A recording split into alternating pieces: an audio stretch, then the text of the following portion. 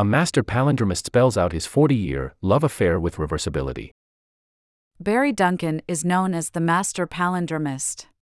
For those unfamiliar with the term, palindromes are words, phrases, or sentences that can be read the same way forward and backward, such as race car and a man, a plan, a canal, Panama. Few people are as committed to the form as Duncan, who creates palindromes that range anywhere from 2 words to a whopping 800 or more. In this charming short from the Massachusetts Institute of Technology, where Duncan works as a bookseller, he details the immense joy he finds in arranging his 26 steadfast and faithful collaborators into reversible reads.